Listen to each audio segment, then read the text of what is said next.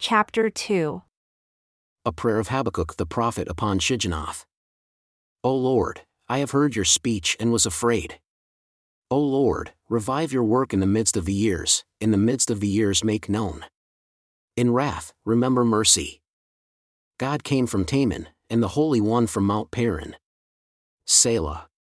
His glory covered the heavens, and the earth was full of his praise.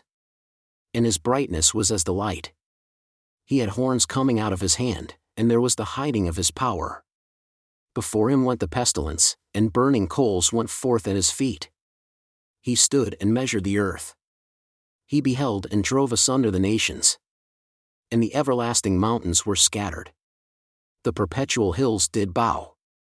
His ways are everlasting.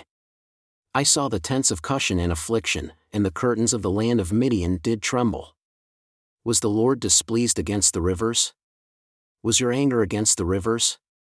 Was your wrath against the sea, that you did ride upon your horses and your chariots of salvation? Your bow was made quite naked, according to the oaths of the tribes, even your word. Selah. You did cleave the earth with rivers. The mountains saw you, and they trembled. The overflowing of the water passed by. The deep uttered his voice and lifted up his hands on high. The sun and moon stood still in their habitation. At the light of your arrows they went, and at the shining of your glittering spear. You did march through the land in indignation. You did thresh the heathen in anger.